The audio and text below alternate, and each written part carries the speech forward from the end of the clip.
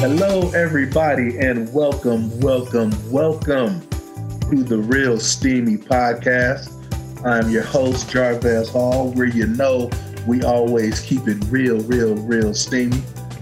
We are excited today to have a very, very special guest. I want everyone to please give a big round of applause for Alex Berry. Give him a big round of applause. This man is phenomenal, an engineer, a community leader. He is currently employed over at Intel, and we are excited for the work that he's doing there. He is, if I get the right title, a technical program manager, as well as previous industrial engineer. So for Engineering Week, we had to get an engineer on the podcast. So give a big round of applause once again, Alex Berry. Alex, thank you for joining us here on the podcast today. Hey, thank you for having me. I cannot think of any other way to spend a Friday morning than to talking about STEM, as well as talking about just that whole journey, not just within STEM, but within STEAM as well, right? Sometimes we sort of take out the art, and that also means you're taking out the creativity and you're taking out where that innovation is really sourced. So I'm happy to be chatting with you, Jarvis, and can't wait to get into it. Man, and we almost had a podcast. We should record it the before the show version of the podcast, because I think we've been talking just about just real life stuff for about a half hour, which is a great conversation, a great fellowship, great catching up. We're going to get into a lot of cool things. I want to talk about some of the stuff you're doing with the Next Technologists. I want to talk about some of the stuff you're doing with chocolate milk diplomacy. I don't know why I always want to say dispensary. That's because Oregon, you get so used to saying all these dispensaries around.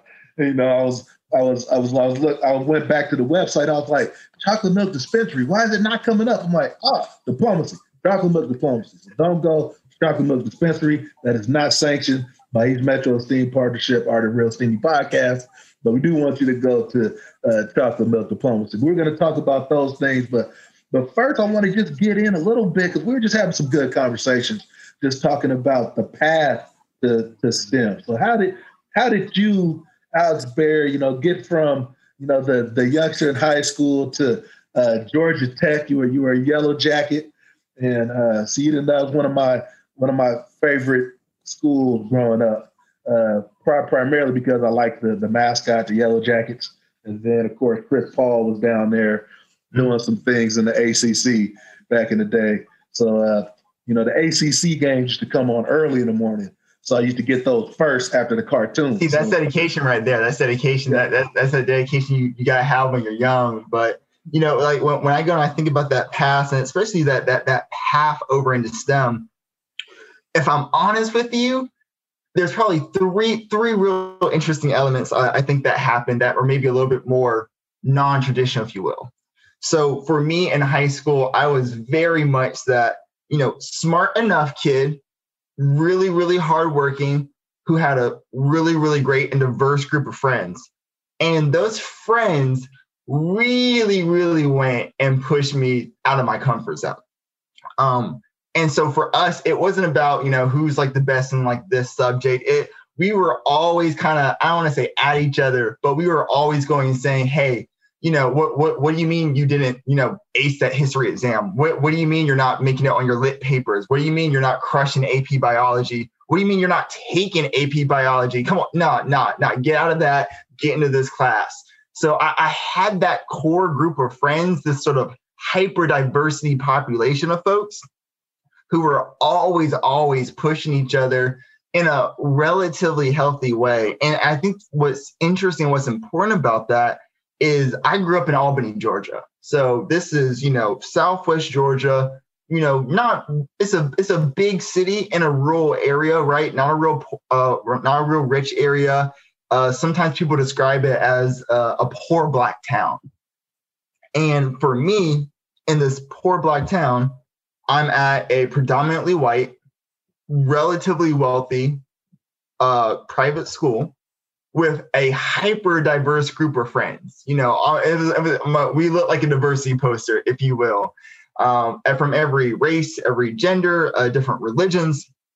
all coming together at the lunch table to go and in some cases empower each other, and in other cases just ragging each other. Now, did they put your group on like one of those school flyers that they send out? You know what? They should have. They really should have, because we had the people who did art and that kind of stuff. We have the nerdy coders who ended up going and studying things like aerospace. We had the graphical artists. We had folks who went into accounting, of all things. So it was really something that, looking back on it now, that hyper diversity in a general environment that wasn't necessarily diverse, in a much larger population and community that did not let that, I guess maybe the larger community reflected me and my background a lot more than my academic environment.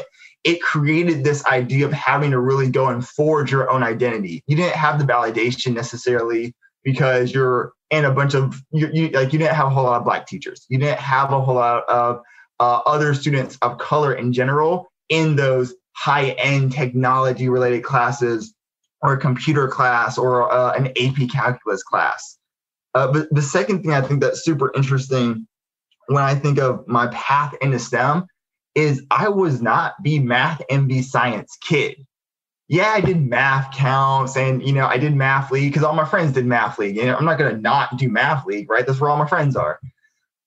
But I was the history and literature kid, the kid who would stay up till 2, 3 a.m. in the morning reading Shakespeare, the person who is like, oh man, I can't wait to go and read more about the Palace of Versailles. Like I was that kind of nerd.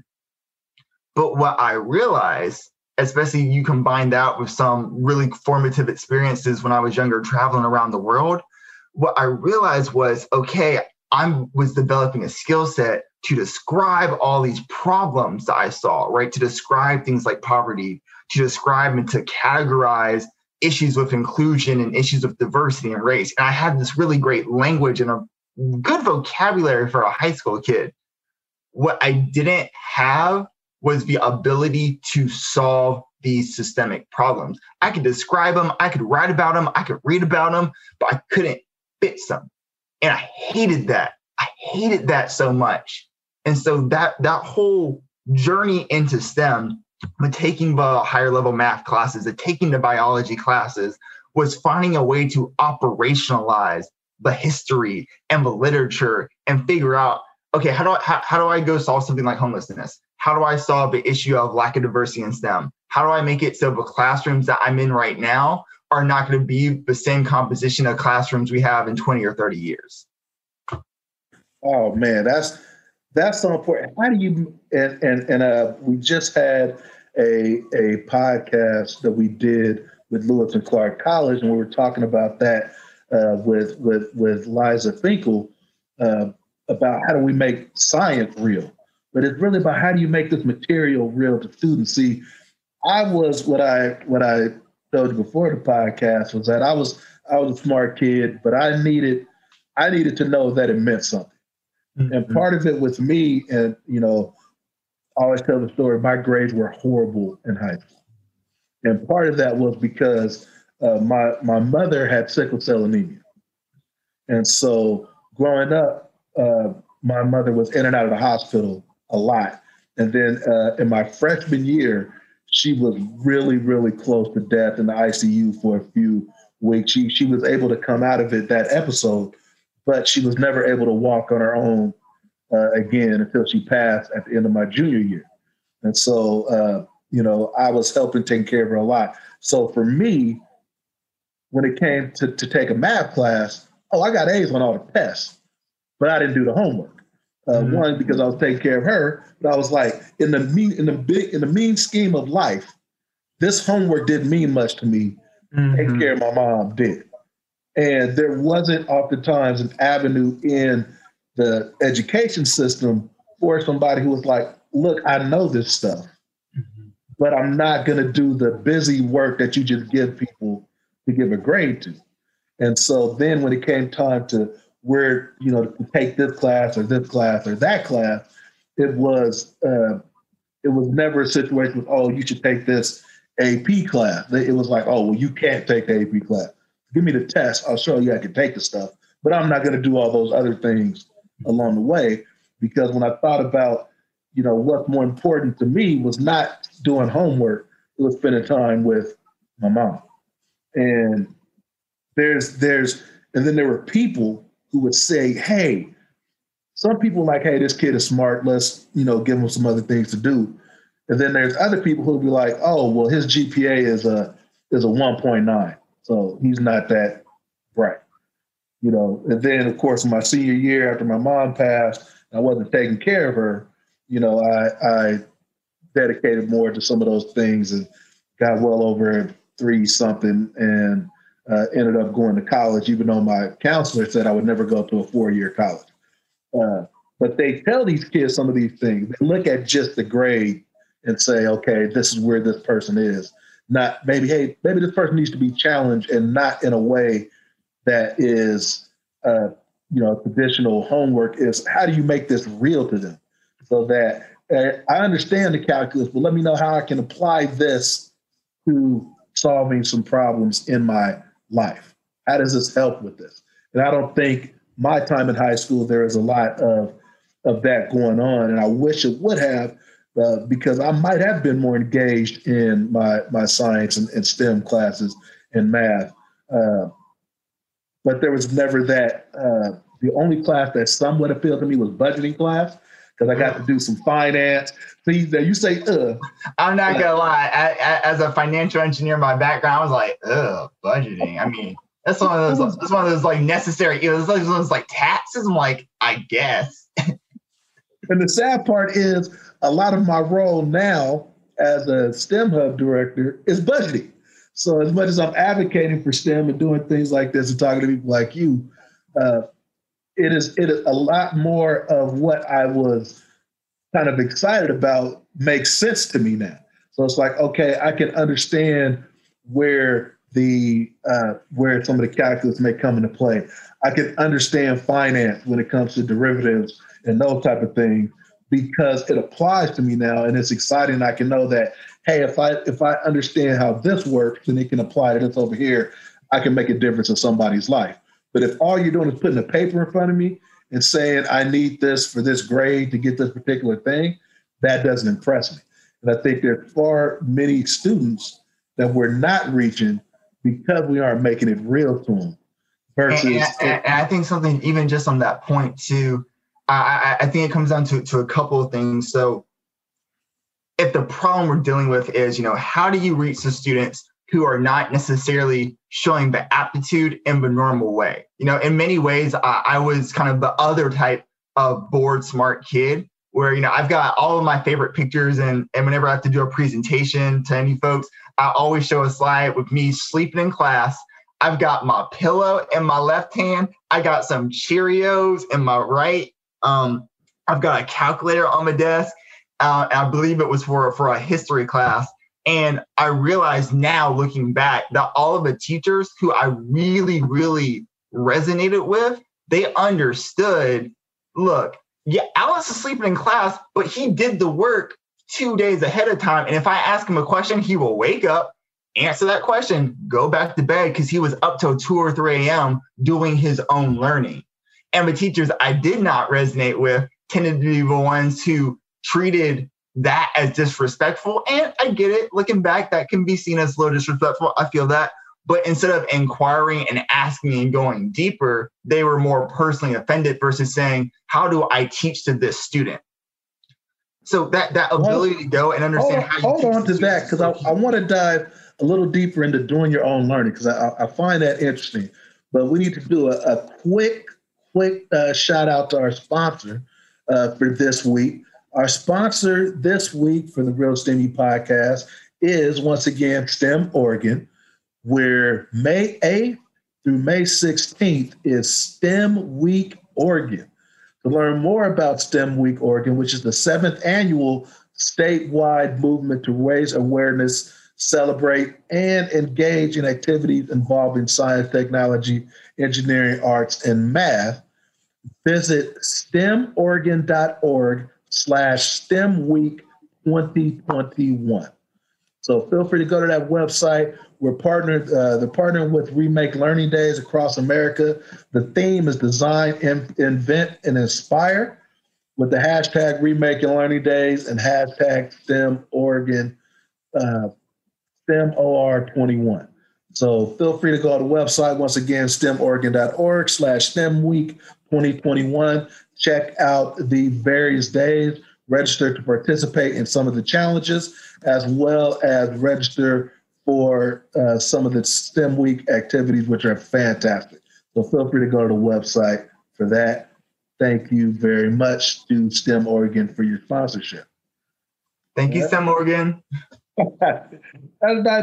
You brought up an interesting thing about kind of your own learning. So we had talked a little bit about how some of our work that we do at the STEM Hub is providing professional development to teachers, administrators, et cetera. And you talked a bit about you had to do a lot of your own learning because some of the teachers in your school were focused more on kind of the general activities and didn't have the aptitude to go into some of those higher level, either science or math. And so you had to do some of your own learning. You talk a little bit about that, because I think a lot of kids are doing that now, especially when it comes to things like coding and some of those things. But talk a little bit about that, if you will. I'm interested to hear more about your journey in that. Of course. So one of the things, as I go and reflect on my high school experience, and again, like if you're trying to get a sense of high school Alex, it's basically the Alex you have now, a lot less hair, slightly worse eyesight, and maybe a little bit more fit. So I was playing 3 sports in high school: basketball, soccer, and was an all-state for track for jumping and running, which a lot of people are like, you clumsy Alex. I'm like, clumsy Alex almost had a state title, but don't worry about that. But then in addition to that, they said they got to check your huddle tape that you had back in the day. They had to check your recruitment videos, you know. Like, wait, they like, you go to that school? You don't go to the public school? I'm like, yeah, no, I'm here. I'm trying to win the title, so you can move a little bit to the side.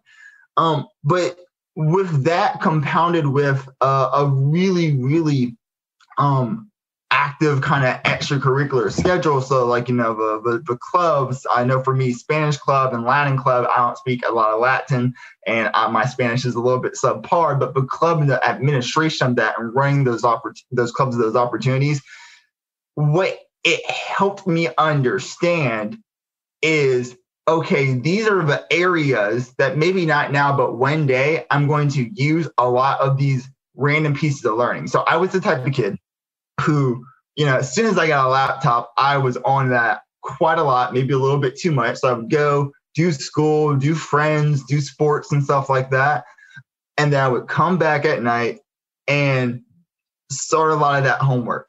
But what I noticed is that my learning style isn't, you know, very tactile. Like I'm not good with my hands, and my learning style wasn't necessarily visual. So I don't need you, don't just like show me a slide or just show it to me. My learning style was very auditory. So I literally had to talk to myself and listen to myself and hear it in my head for the material to stick. The cool thing about that is it helps to be able to teach yourself different topics, from politics to math to science and all that stuff. But bad thing about it is if you're just sitting with yourself trying to learn science or math or history, and you're just talking to yourself in a room till 2 a.m. in the morning, it sucks. It is not fun. That is very lonely. And I didn't know how to express that as a high school student. I knew the learning itself was fun. I knew how I learned, but I didn't know how to tell people that this was a very lonely process. And so my happy medium, the way I got around this, was because I'm like, okay, I'm an introvert, but I need some type of social interaction. But I also got to learn this stuff, and I need to learn more and beyond, because I get bored in class. If I get bored, I sleep. If I sleep in class, I get in trouble. Can't get in trouble because I was raised by a black mom, right? Don't want to bring that into the house. And what I ended up doing was saying, all right, let's make my house the study party house. Every class we had, every group assignment, every video project, right? People would literally come over to my house, sometimes without telling me, which was really weird. And they would study at my house. So we'd have these huge study parties where, again, think of a party but with a little bit less music, with a little bit more healthier food, and with a bunch of folks with books. And that created a community where I was able to talk to myself or to teach others and get really good at communicating all this crazy stuff in my head instead of just staring at a computer screen, scrolling through Wikipedia over and over and over. So for me, that was a huge thing, right? Because it made learning not just about myself, but it made learning this more of this communal thing, this more of, hey, this is something that we do together, instead of just only being like, look, I'm a smart kid, I'm a hardworking kid, I'm bored in school, and only half my teachers are kind of teaching that ability. So for anyone out there right now, especially for those bored, smart kids, do not do that alone. It's not as fun as it looks. Yeah, school's definitely, I think we're realizing that through the pandemic is how much the social aspect of school matters so much. And I you just make me a lot really thinking about my high school experiences. And mine were so, like I said, a lot of it was based on my mother being ill. So some things changed, but that's when I really learned how social dynamics make a difference. So I was, of course, I'm a big guy. So I played football. And at my high school, football was, it was almost, like a varsity blues type situation where football was the king of stuff. Like you played football, that's what you did. And to me, I liked football, but it wasn't my identity. So like in middle school, I used to be in the band. So I was like, okay, I'm gonna be in the band in high school. Most people were like, you were in the band? Hey, I was a percussionist. I played all the different various drum instruments, except I couldn't play the snare, which is the funny part. So everybody's like, you played everything but snare? Yeah, because I couldn't play the snare. But I love playing like the quads or the quints, and those ones were the most fun. But I digress. You ever try getting on a bus with some quads to get to a parade? Trust me, it's not fun. But you get to high school and it's like, oh, you can't be in the band and play football because the band plays at halftime. The band does this stuff, but you can't do that. And the school was probably structured in such a way that you really felt like you had to go and to choose one or the other, right? It's like that High School Musical thing where it's like you're either this type of kid or you're this type of kid, and we don't talk enough about not just like the need to have like that kind of intersectionality between the different types of sports, music, but also the benefit. Like how more creative are you going to be as a football player if you can go and you can rearrange or organize music within your head? How does that make you a better organizer and a better leader and a better communicator? We don't talk about that stuff. See, now you could take the class, but the problem is band practice the same time as football practice. So you can't do both of them. The band performs at halftime. The coaches are going to let you go out at halftime in your football gear to play the stuff. Doesn't work that way. So like that's when I learned like there were structural things in place that don't allow for certain stuff. And then kids also in that, like I said, I may have been pretty smart, but when it came down to joining like the quiz team or something like that, like I said, my GPA was low. So it was like, oh, well, your GPA is this, so you can't be on this team. And I'm like, okay, let's put on the machines and let's put the buzzers on and let's see who wins because I'm going to beat you. And also I was really confident. I didn't think I needed to do all the certain, like, I just knew I was going to college. Like to me, going to college was just like, some people thought it was a big deal. I was like, I'm going to college. Like, what are you guys talking about? It's not a question of if I'm going, it's okay, what do I need to take so that I can make sure I meet the requirements so that I can go? Like it wasn't an option, but the other people, it was, oh, well, how are you going to get to college? And you're not going to. I'm like, look, I'm taking these classes because they said it's what I need to take, and then I'm going to go on about my business. Like what's happening in this high school is not where it ends for me. But far too often there were those social barriers that were put in place that were I didn't even get into some of the race stuff, which being one of the, I think it was 20 Black students at a school that had 1,600 students.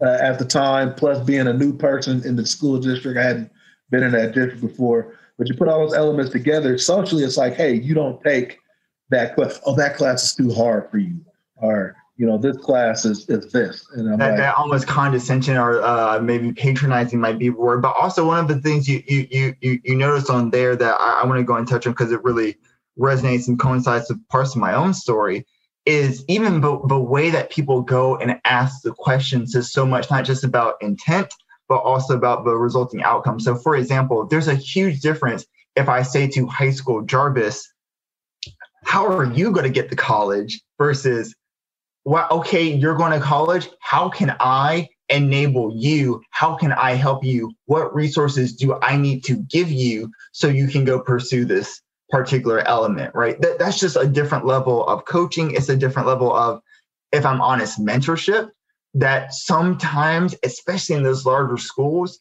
you don't always, you maybe have the want to give it, but sometimes the energy level can be tough, especially in a virtual environment where many of our students are in today. I go back and I reflect to my senior year in high school, which, I transferred, the middle school and my high school were kind of attached at the hip. You're talking probably at that time, the middle school plus the high school was maybe less than 500 students. So pretty small environment, very, very insular. And again, it was a smaller, mostly white private school.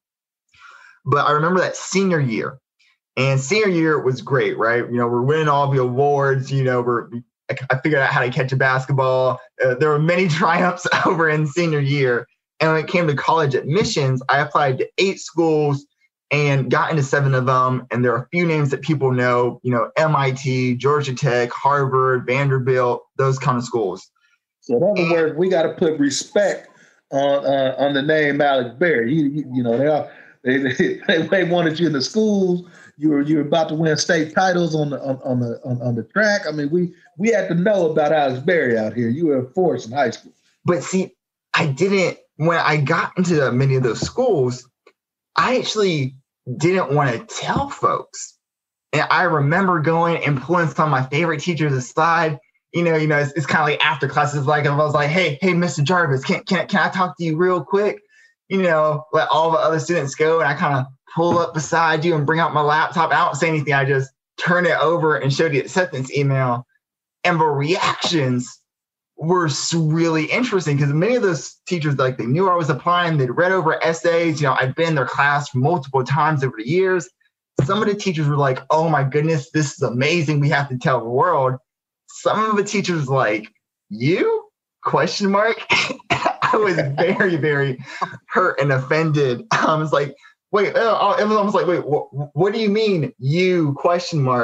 I'm one of the top kids in your class. I study the material on my own. I do half the extracurriculars at the school, and I'm a half decent person who likes to teach people in the community. What do you mean, you? As in like you were not worthy or something like that. And again, it's all the idea of like, how do you ask the question? How do you go and both promote and amplify without going to the realm of, either putting someone in a box or tokenizing them, which is just another way to put people in a box. Yeah, I always find that interesting. It's like, my thoughts are, if you're going to be an educator, if you're in the schools, then you should be trying everything you can to elevate students. You should be trying to inspire them to be even better than what they may think they are. But when you get in those situations, like if I was you, like, I know the high school Jarvis would have been just, I would have made sure not to necessarily throw it in their face, but I would have made sure they knew that I got accepted to all those schools. Like I might have had one of those press conferences that the athletes have at the hats. On a hat, on your signing ceremony, it's like and maybe you have all the hats, but you don't tell people who you're signing with until the day of, and you pick up one hat and you throw that hat away. You pick up another hat, you throw that hat away. I would have to do it like that. I would have. Man, that is really cool. So you had so you remember all 7? So you had MIT, Harvard, Georgia Tech, Harvard, Georgia Tech, Duke, Boston College. I think Rochester Institute of Technology, which is another really decent school over in the Northeast. There's one I'm missing. And And but one school that got away was Stanford, which is unfortunate. But I definitely am very, very happy. But you ended up on the West Coast anyway. Very true, very true. And when it came down to it, but really the three schools that I was really struggling with that were really in the decision pool, it was Georgia Tech, MIT, and Duke, right? MIT had literally been the dream from third grade. I saw one of their sort of scientific magazines, and I saw the inventions and all the cool stuff they were making. I was like, I gotta go to MIT. I've got to go to MIT. And from third grade, right, from an 8-year-old mentality to an 18-year-old mentality, that was the dream. That kept me clean in a lot of ways. That in a healthy fear of my mom. It kept me going into sports. It helped me really think about and be intentional with my actions as a high school student. But then when I actually had the choice, when that dream actually became really achievable, I had to make a really, really tough decision and say, okay, now that this is actually an option, because until it's an option, it's not an option, right? Until it's an actual choice that you as an 18-year-old student have to make. And for many students, at least for myself, this was probably the biggest life decision I had to make. And I definitely had, a decent amount of family and friend support. But at the end of the day, you've got to make that decision, and you've got to make the best decision for you. And when it came to like how I even framed the decision, I knew I wanted to be some type of engineer, right? I've spent 4 or 5 years watching and seeing different problems around the world and reading about different problems and traveling to see different problems. And that was frustrating. So I knew I needed some type of action-oriented major that solved problems, solved things, hopefully in a more systematic way. But all three of those schools, MIT, Duke, and Georgia Tech, have great engineering programs. I ended up visiting all three schools. Some of them had different programs where you would like fly up and, see the school, that kind of thing. And for me, it came down to Georgia Tech had two things going for it that I'm not going to say were not at the other schools, but these two things for me were the most important. One was a scholarship program. So I didn't quite get a full ride, but a healthy amount of that tuition, room and board, and other types of scholarship activities, plus a community and sort of additional leadership coaching. It came with that program. So that was huge. But then the other part was this license to fail. At MIT, they were talking a lot about how great you were going to be, how smart you were going to be, all other smart kids around you, and how y'all were going to change the world. That was cool. At Duke, similar thing. They really emphasized this balance of engineering and liberal arts and how you're going to become a better human being and a more holistic engineer. And that was cool too. Georgia Tech, they talked a lot more about failure. They talked about you're going to come here and you are going to struggle, and that is going to be okay because we have a bunch of hardworking, smart kids who are going to struggle and who are going to fail. And through that, you're going to learn something about yourself you didn't even know. And I was like, I'm in. I want to hop on the struggle bus with all the other engineer folks. And I want to go in to have that experience. I need that experiential experience because that's what I didn't get enough of in high school. And I want you to say it a little louder for folks in the back that didn't hear it, is that you actually sought out a place that you were going to struggle. And one thing I think that's great about our students in East Multnomah County is a lot of them, similar to me, have had to overcome some type of struggle outside of just the classroom. And they've seen, hey, I've seen this go wrong, or I've had to make do with X, or I had to be creative and solve this problem. And sometimes when people get to college, they think it's going to be easy. And excuse me, that's not the case. It's you're going to struggle and get knocked down, but how do you overcome that? And you, as a young person, really sought that out. And that's great that Georgia Tech really instilled that and let you know that, hey, but this is going to suck for a little bit of time. There's going to be some dark times. And I'm not going to lie, they deliver, right? I love Georgia Tech. I love my alma mater. Any chance I can go back, either talking to students or speaking with students, or I do a lot of mentoring there. I absolutely love my undergrad. But I will be honest, it was a struggle. And anyone who goes there will give you the same thing. Any alumni you talk to will tell you that they built a good sense of community. They learned a lot. Got really capable. Many of them have a leg up when it comes to the job search and understanding their professional career. But they learned that through some experiential hard knocks and some hard learning and some hard tests and some late nights. But for those who are willing, if you will, it's kind of like that Matrix reference, those who are willing to go and to take the blue pill, you will very much see how far down the rabbit hole you can go.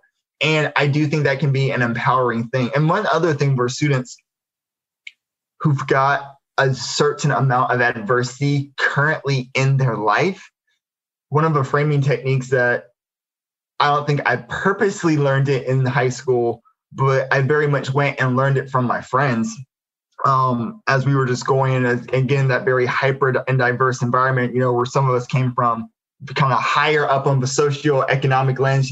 Some of us came from richer families, some of us came from poorer families, and we were all just kind of there at the lunch table. What I realized in those experiences was the stories that we brought from our experiences, honestly, the best stories were the ones about the struggle and about either how we were going to overcome it, or they were about how we overcame that struggle. And I think that's something I really internalized when I went to Georgia Tech. And I'm like, oh my goodness, I thought I was, okay at math. Now, literally everyone here is a math genius. So, or, oh my gosh, I thought I was good at school. I thought I was a hard worker. Now everyone is on that level. How do I go and work with that? And it really became this idea of, let me reconceptualize these pieces of my life and these moments of adversity as a story that I'm going to tell someone in a couple of years. And then I would say, what type of story do I want to tell?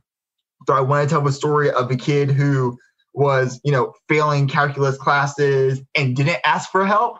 Or do I want to tell the story of a kid who struggled a lot, asked for help, got different resources, stayed with the professors, made them stay late for office hours? And I think it can really, really help when you just take a step back from the doing and the learning and say, okay, a year from now, 10 years from now, 20 years from now, what type of story do I want to tell about my journey? And what resources do I need? Who do I need to bring on my team to enable that? And I think when you go and you start to look at your life as a story you want to tell, and you sort of look at the journey you're taking as a team game, all of a sudden you're like, look, that professor, I don't like him, but that professor is on my team. He does not know he is on my team, but he is on my team. That administrator, she is on my team. Now, she might be on 1,600 other teams, but she is on my team. And I need to make sure that she understands that I see this as a teamwork and as a partnership. I ended up studying abroad maybe like 3 times. I did 5 years in undergrad, got an industrial engineering degree and business and Chinese minors. But what that really means is I had a really expensive education, and I had a lot of crazy things going with credentialing and administrators helping me in a variety of ways. I could not go into that relationship saying, I don't like you and I need you for something. Let's make this a transaction. I realized early on in that educational process that this was going to be a relationship and we were on the same team. And as soon as I could communicate that we were on the same team and I need you to help me and this is how it's going to help you, life got I'm not going to say easier at Georgia Tech, but it definitely got more manageable. It became more fun. It became, I'm going to go in and meet with one of my teammates, just like it was basketball or just like it was soccer, instead of, all right, time to go to war with this academic administrator, with this advisor. That was definitely my experience early on in my undergrad. But I think I kind of wore him down because I pretty much went in the office and said, look, man, I'm not going nowhere. So I don't care how much you guys try to get rid of me. I'm not getting out of the College of Business. So you don't have to deal with me. And I think once that happened, I think we got to a lot better place. And I will say you're a lot better than me because I've been down to Georgia Tech campus. And I think 18-year-old Jarvez would have had way too much fun at Georgia Tech. You're right there in the heart of the city. You got tough. Morehouse It's tough. and Spelman right down the street. So I would have been, especially after I pledged, I would have been kicking it probably a little too much. Then I would have been over there at Pashaw's getting catfish. So yeah, I would have. It would have been difficult for me to be down there in Atlanta during that time. I definitely say so. And I think you actually go and bring up an interesting point too. I think especially for a lot of the folks doing Zoom University who are very much missing any and all social interaction whatsoever. I'm sure everyone has this list of here are like the 20 things I'm going to do as soon as it's legal and safe. And I can imagine a lot of folks are like, man, I'm gonna go to college. Like I think I'm the junior in college right now. They're like, I'm gonna go to college next year. Hopefully pandemic's gonna be over. It's gonna be great. I'm gonna do all this stuff. What I would recommend to folks and have people really, really go and think about is that there are definitely certain times when it is appropriate to find that kind of melding between that sort of social environment as well as that academic environment, right? Like it especially in the engineering and the STEM domain, it can be 100%. It can be so grating, right? If you're like, yo, I got my engineering stuff and it's not super fun, but then I got these friends who I chill with and we're always kicking it and hanging out and having a great time. Meld the two, right? I would always look at every engineering or STEM class I took and say, one of my goals in this class is to find my team, right? It's the professor, they're already on it, they don't know, but who are my 2 or 3 friends who we are going to build that bond, and like after this class, we are going to stay friends, we're going to various adventures around the world, but like it was like a requirement, just like it was like if you gave me a syllabus, I would write down like who are my friends, who is my team. And to this day, there are people who my only interaction with them at Georgia Tech was, that was my study group for calculus class, or that was my team in Chinese. There were people who kept me from failing Chinese class, which was quite an issue, especially earlier on. And looking back from it, those are the folks who in a pandemic I'm calling. Those are the folks who I'm checking on. Those are the folks who, in a post-pandemic world, we're going to plan trips with, we're going to go on adventures with. So, don't necessarily just separate like, okay, this is my academics and this is me kind of getting my own, doing my academics and trying to get good grades. And then here's my social life. But when you can find that melding of the two, when all of a sudden STEM and STEAM becomes this team adventure, it completely changes how you view yourself and how you view the power you bring.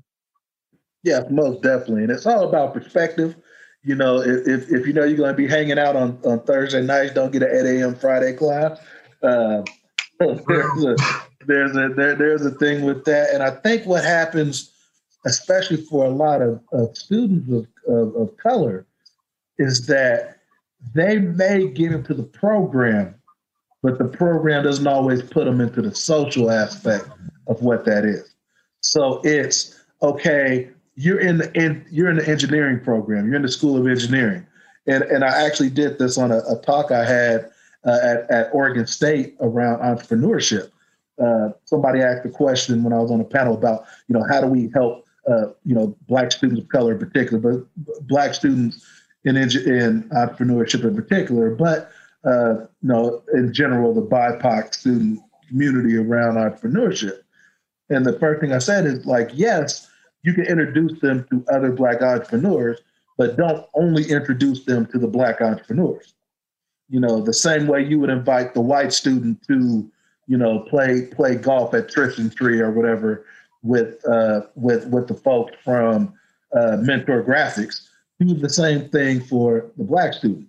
Don't let students make sure that students of color and as well as the female students in those underrepresented majors, place them in those social aspects so that when they graduate, they're more likely to get the jobs and those kind of things, because a lot of these jobs aren't posted. A lot of these things are about who you know.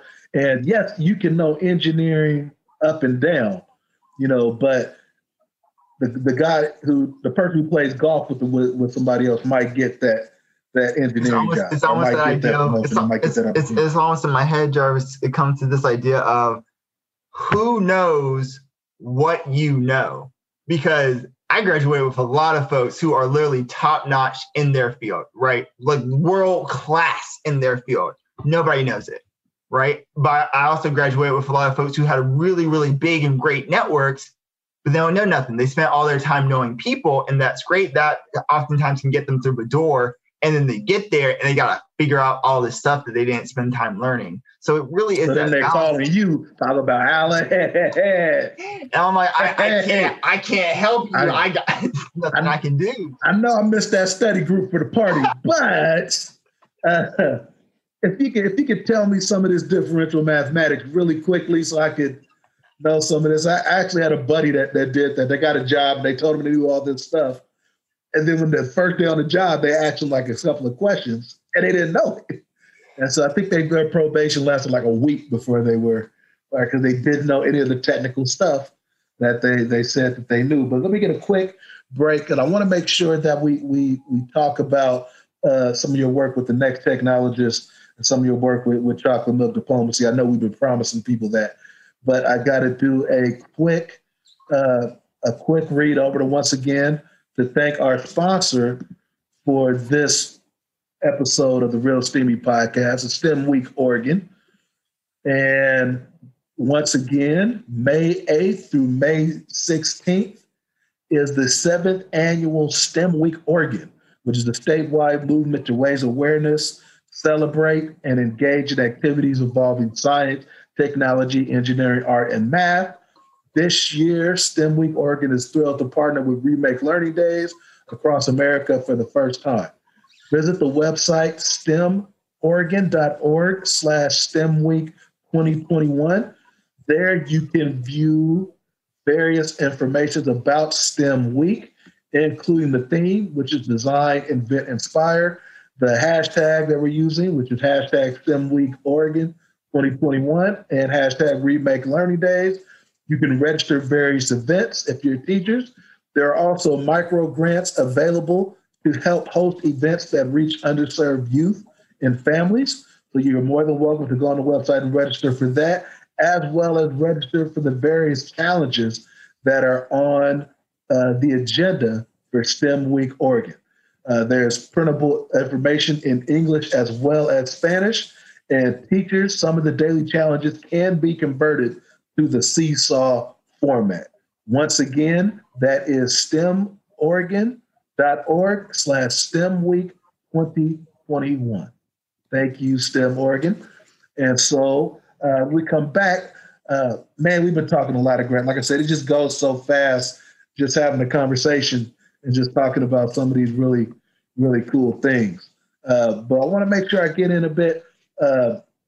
You are a engineer. You do some great things at Intel on that front. But tell us a little bit about the Next Technologist. This is a program that that's how I first got introduced to you, through the Next Technologist.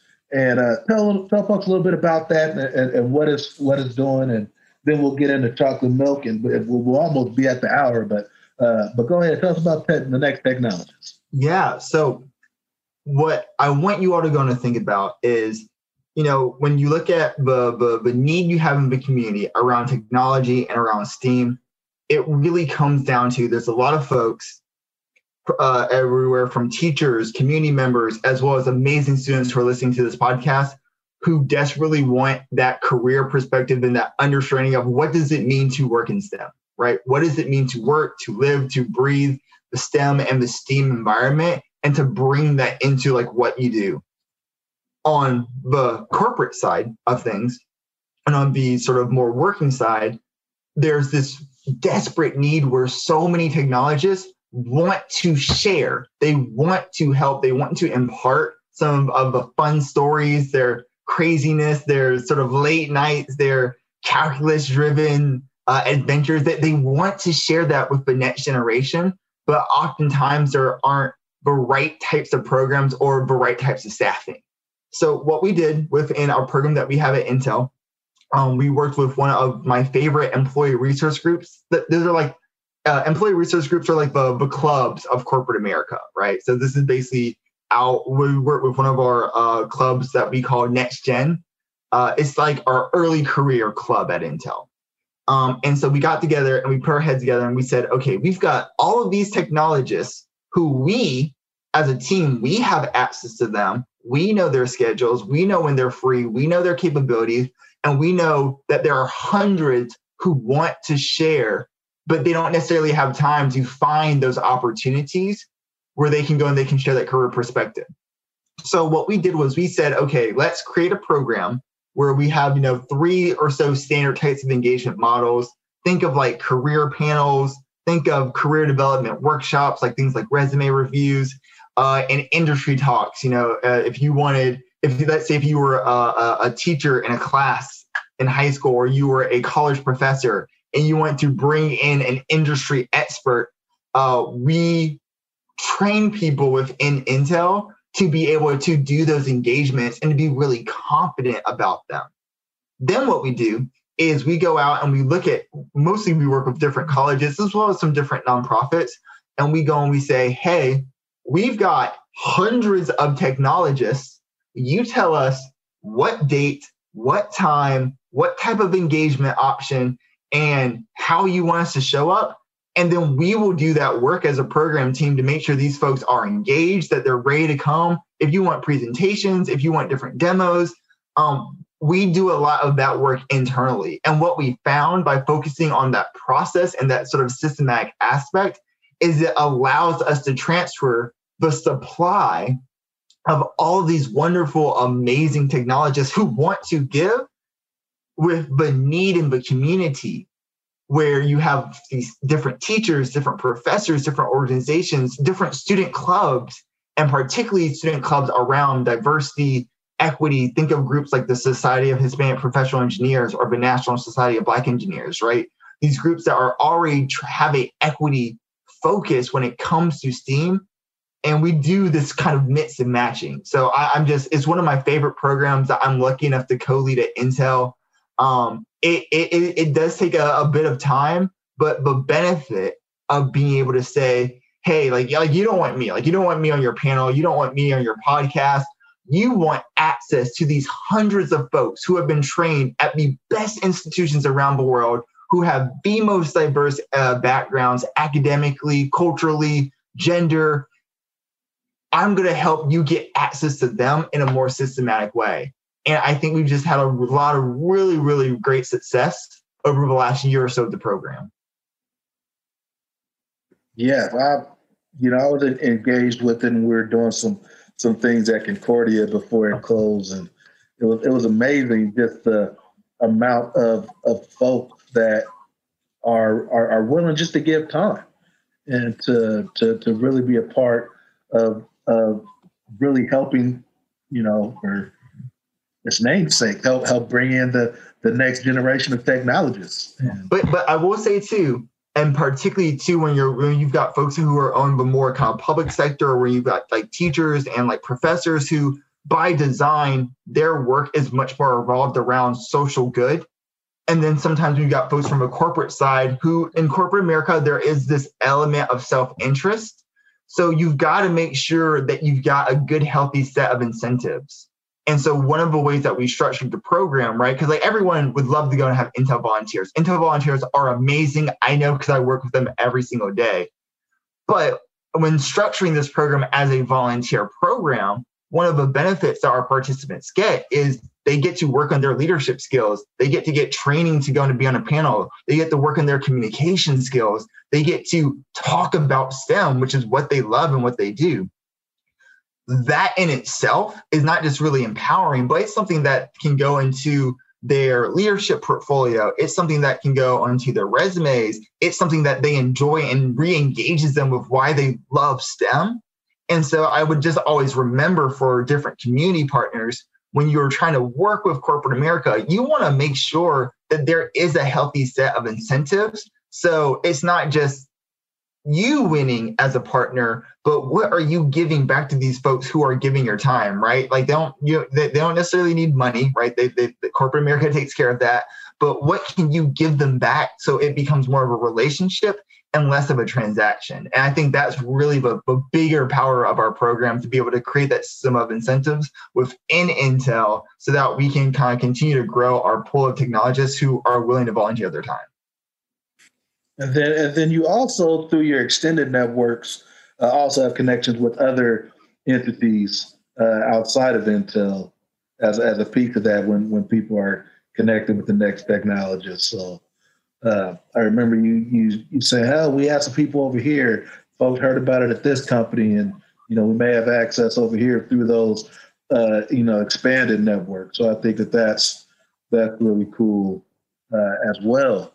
And so how are people engaged with that? So say a community entity or a school district or a college, how does someone get connected with the next technologist? Well, honestly, one of the easiest ways is to go and just to shoot me an email. We don't necessarily, since it's a program that we run mostly internally, we actually have our own folks who they spend their time and part of their kind of volunteer time doing outreach. So we actually go and look at a lot of the different student clubs. We look at a lot of the different college administrators, and we actually do our own outreach because we know it can be difficult. Intel can be kind of like a black box sometimes.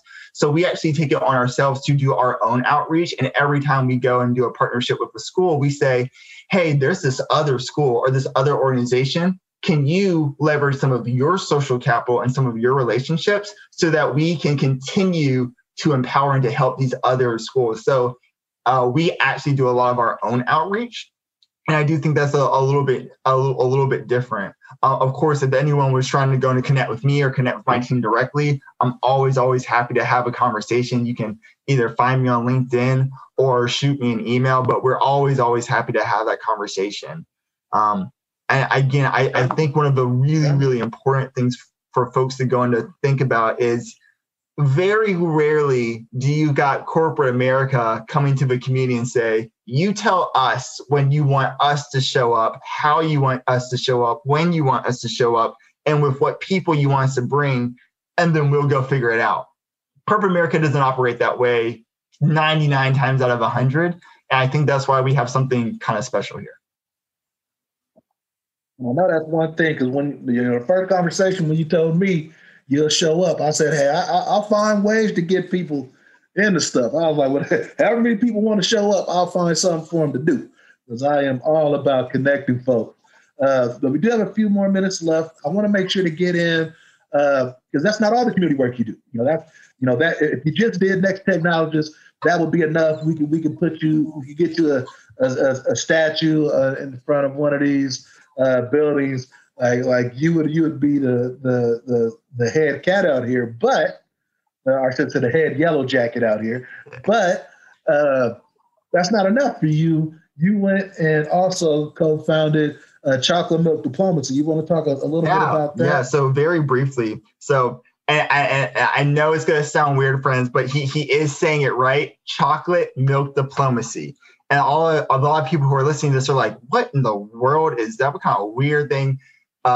Long story short, friends, it is a career coaching firm that specializes in, and when I say career coaching, think resumes, think interviews, think helping people get jobs, think helping people make career transitions, as well as different types of community facilitation where we help different nonprofits with a certain types of consulting, as well as do lots of things in the community, like organizing different types of storytelling events. And really at its core, we are a storytelling organizations that help individuals as well as organizations tell better stories about their career journeys.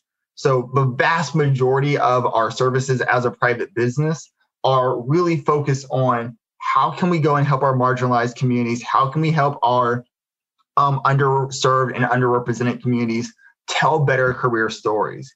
And then we bring in a lot of the professional expertise around resumes or some of those more professional artifacts like cover letters. We bring in some of the expertise about grad school essays, any element that could come into this idea of how do you tell a better story about your career journey, we go and we figure out how to make that happen. And if that means we have to pull in resources from the community and from our community partnerships, we will make that happen. If that means that we need to go the extra mile, bring in other career coaches around the country to go in to help with our service portfolio, we will make it happen. But at the end of the day, if anyone has to remember one thing, and you're kind of seeing the trend with a lot of our conversation, Jarvis, but Chocolate Milk Diplomacy was founded on the idea that stories are so important, not just data, right? Not just the individual, not just your circumstances, but the framework of how you package all that together is so important. So we said, let's teach people how to tell stories. And if we can teach people how to tell a good story, teach people how to listen to stories, teach people how to craft their own stories and how to contribute to other stories, we're going to create a much more equitable system, especially when it comes to careers, hiring, and that sort of thing. So long story short, that's what we do. And for anyone who ever wants to know more, to see about our upcoming workshops, always feel free to just go to chocolatemilkdiplomacy.com. And of course, for folks who are economically disadvantaged and can't afford some of our services, we actually, as a social entrepreneurship, we aim to give over 50% of our services for completely free or extremely reduced prices.